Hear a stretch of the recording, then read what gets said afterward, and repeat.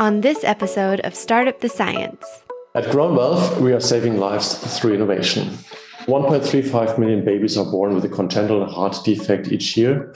Of these, 400,000 have heart valve defects, but there is no durable heart valve replacement on the market. We are fulfilling that unmet clinical need with a completely new prosthetic valve for adults and children alike, a once-in-a-lifetime solution that is affordable for patients and healthcare providers worldwide. Hi, Boris. It's really great to have you on our podcast today. Thanks for taking the time to chat with us. Great to be here. Yeah, thank you. So today we're talking about GrOwnValve, a startup that we very much like for a lot of reasons. One of them being that you're also based in Berlin, like us, but the main reason being that you do amazing work, which was also proven by the fact that you won our last accelerator program, our last edition of ADMOCOM. So I'd like to ask you to introduce yourself a bit and tell us what GrOwnValve is for our listeners who might not have heard about you yet. Okay, great.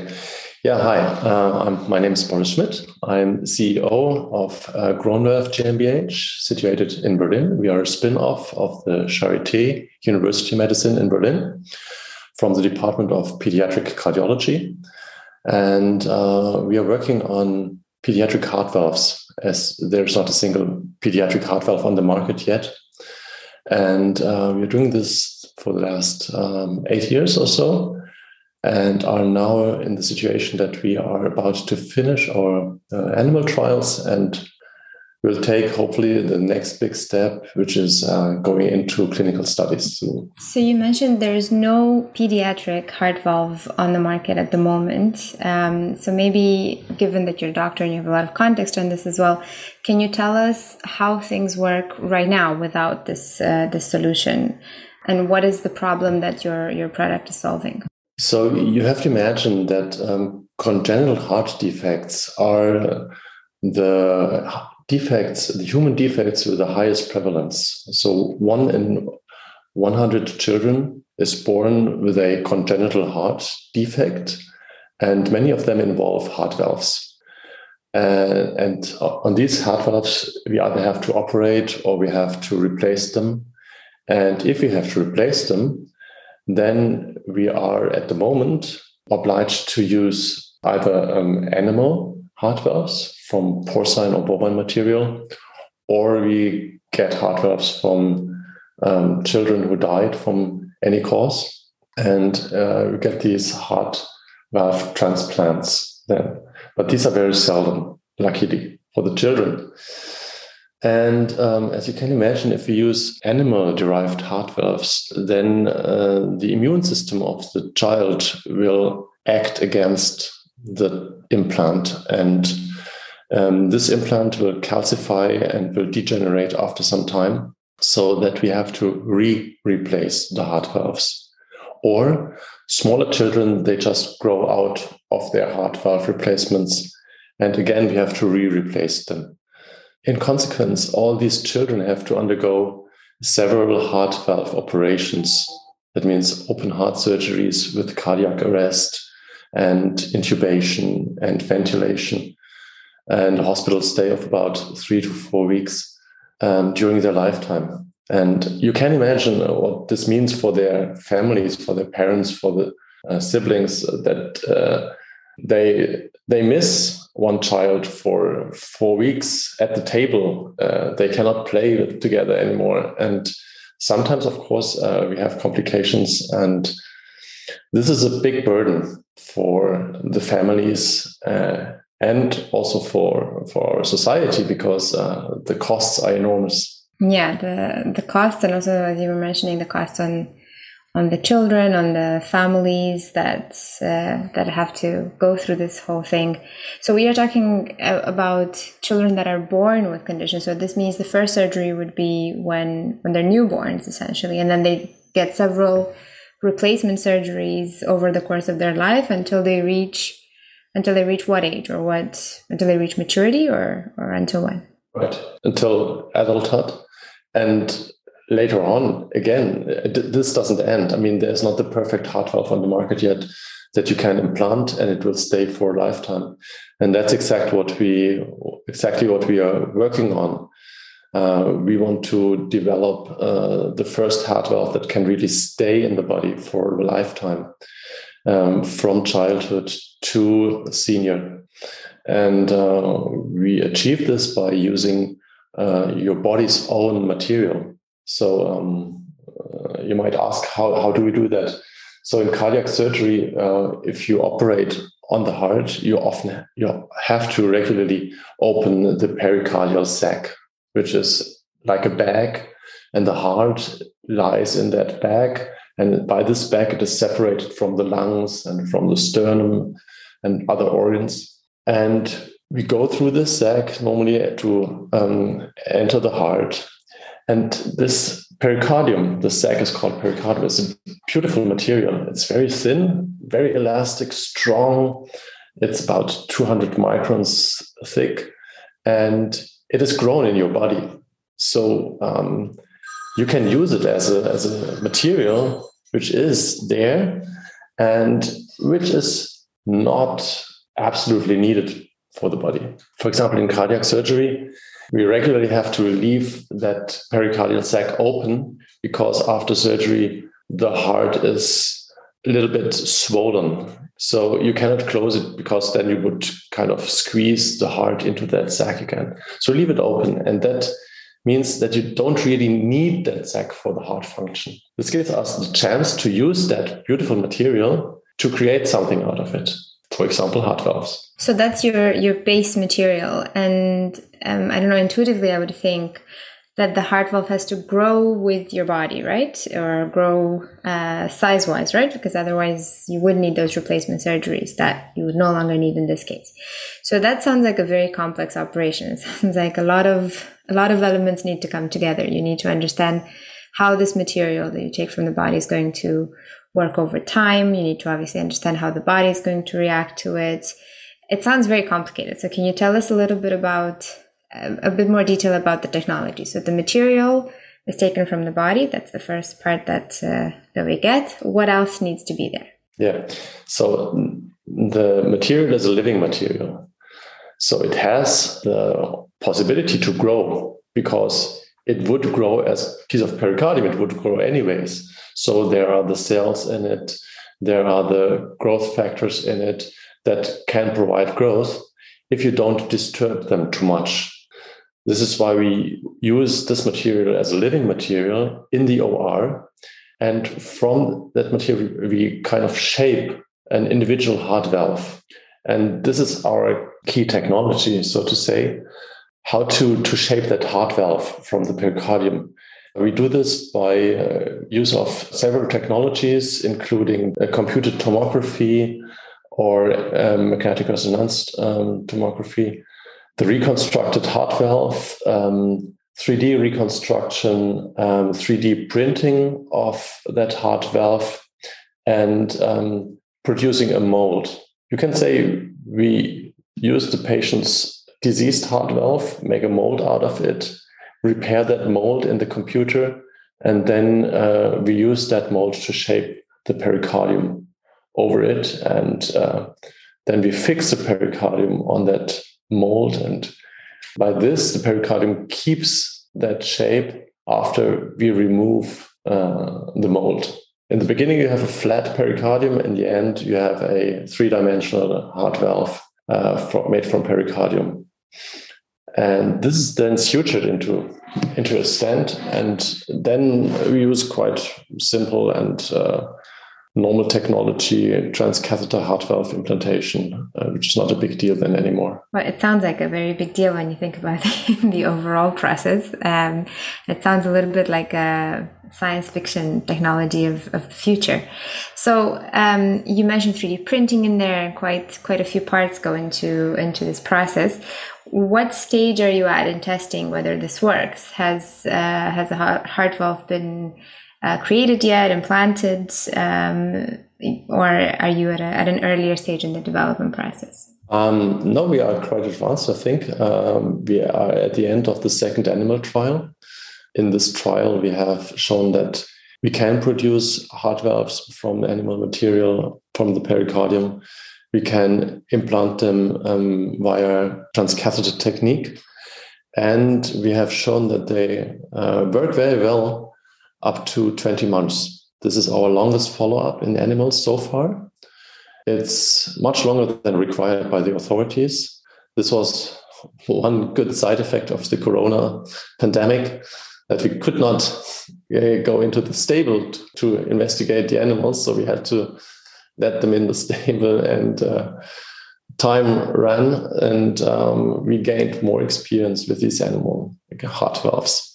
And of course, you not only do in vivo testing in animals, but you also do in vitro testing. So we produce these heart valves from slaughterhouse material and go into the valve testing procedure in fatigue testing, where you run several million of cycles to show that the heart valve is strong enough to virtually stay in the human body for years. Before we get to the rest of this episode, we would like to take a moment to tell you a few words about one of our ADMACOM sponsors. ADMACOM stands for the Advanced Materials Competition, and it's our 2-week accelerator program for startups in advanced materials. Berlin Partner for Business and Technology has graciously been an ongoing sponsor of the program for quite some time now. Berlin Partner's mission is to provide business and technology support for companies, investors, and scientific institutions in Berlin. With customized services and an excellent science and research network, Berlin Partner provides an outstanding range of programs to help companies launch, innovate, expand, and secure their economic future in Berlin. So if you're thinking of Berlin as your new HQ or the location of a subsidiary, reach out to Berlin Partner. They've got your back. Check them out at www.berlin-partner.de. And now back to our show. Yeah, so we know from having worked with a few other medtech startups that if we think the go-to-market journey is long for a deep tech startup in general, for a medtech one, it's maybe twice as long because of all the testing and all the legal requirements around it.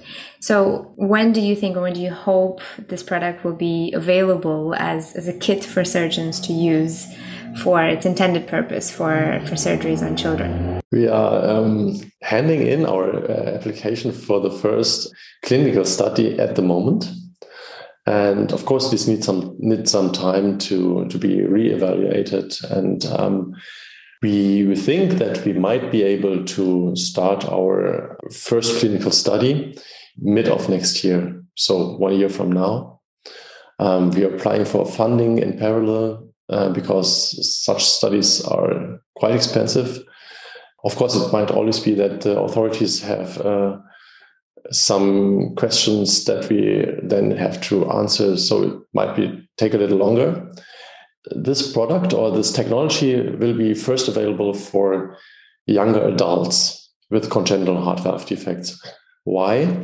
Because from the legal standpoint and ethical standpoint, it is important to prove that the valve is safe for the patient.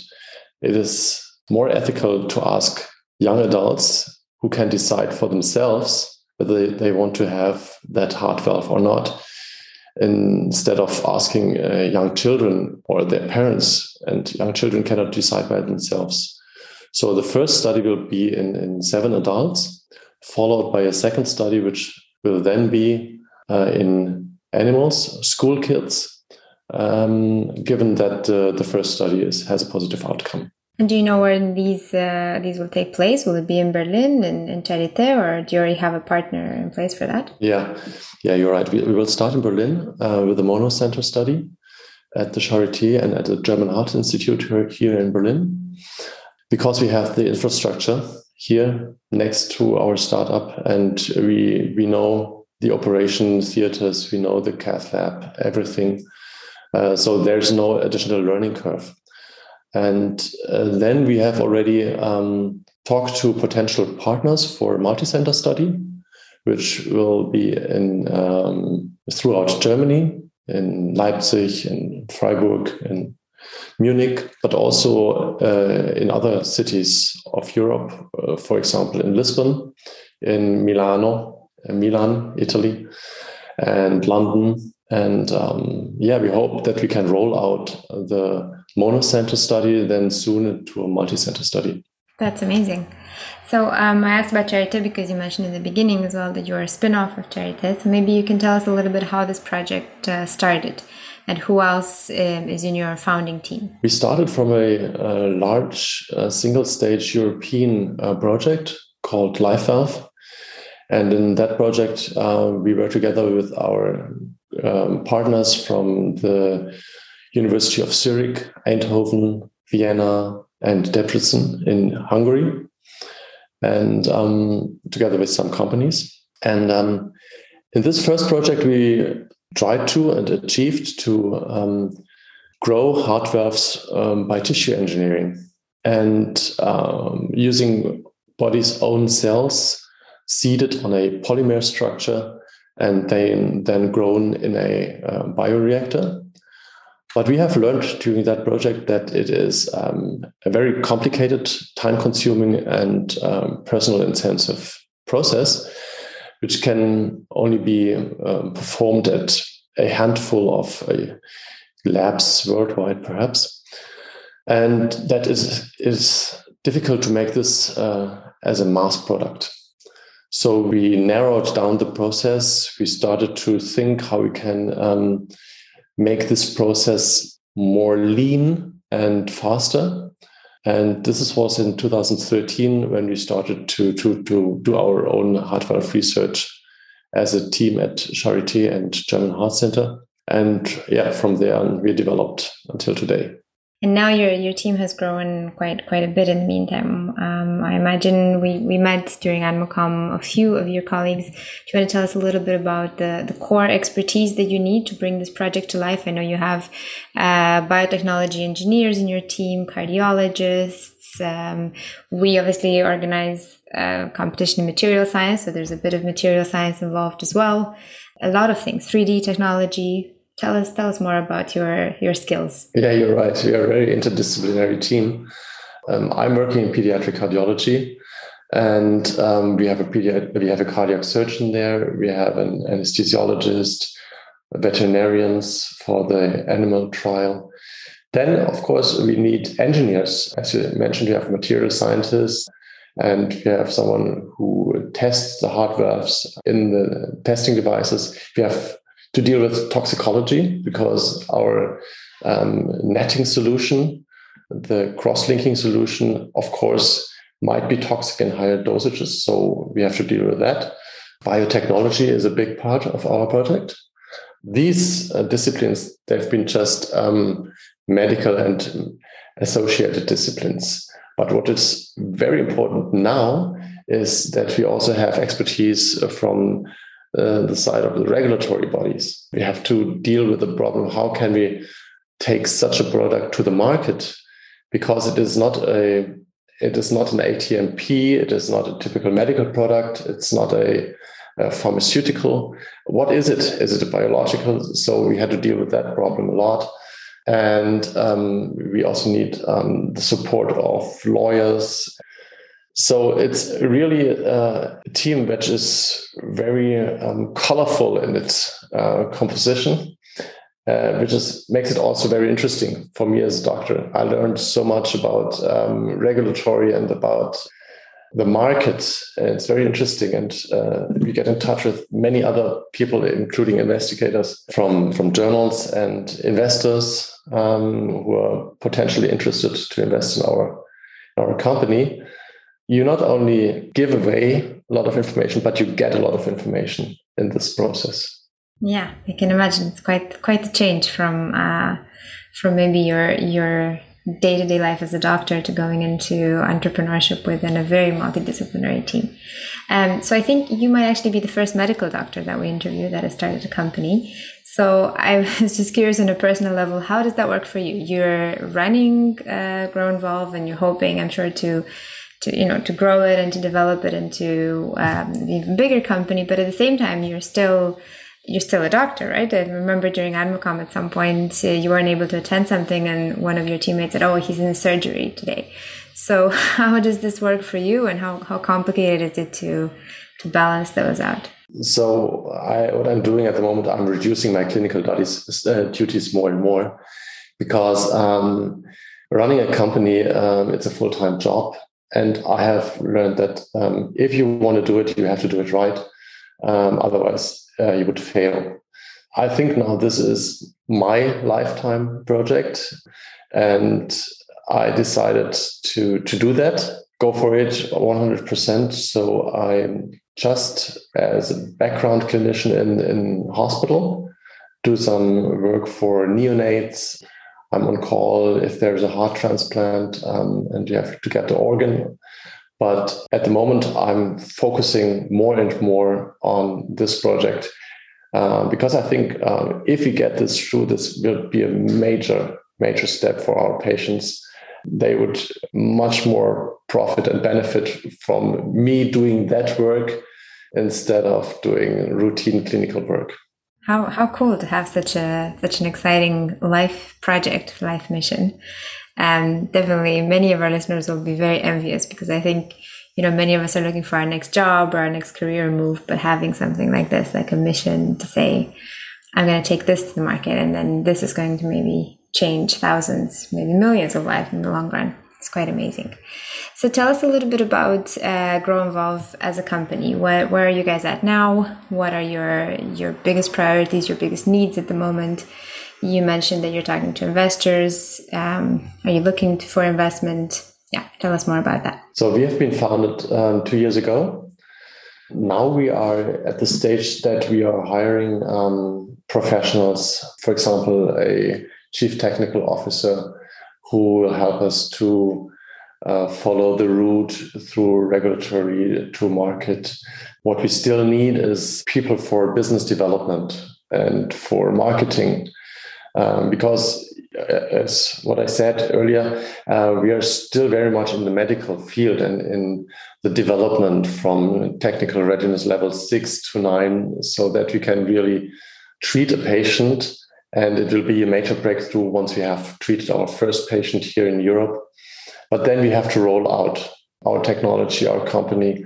And I think on this part, we are still quite in the beginning. We have to hire people here. And if somebody is listening to that podcast and might be potentially interested in joining us, please contact me at any time. Sounds good. So maybe you'll get some job applications after this.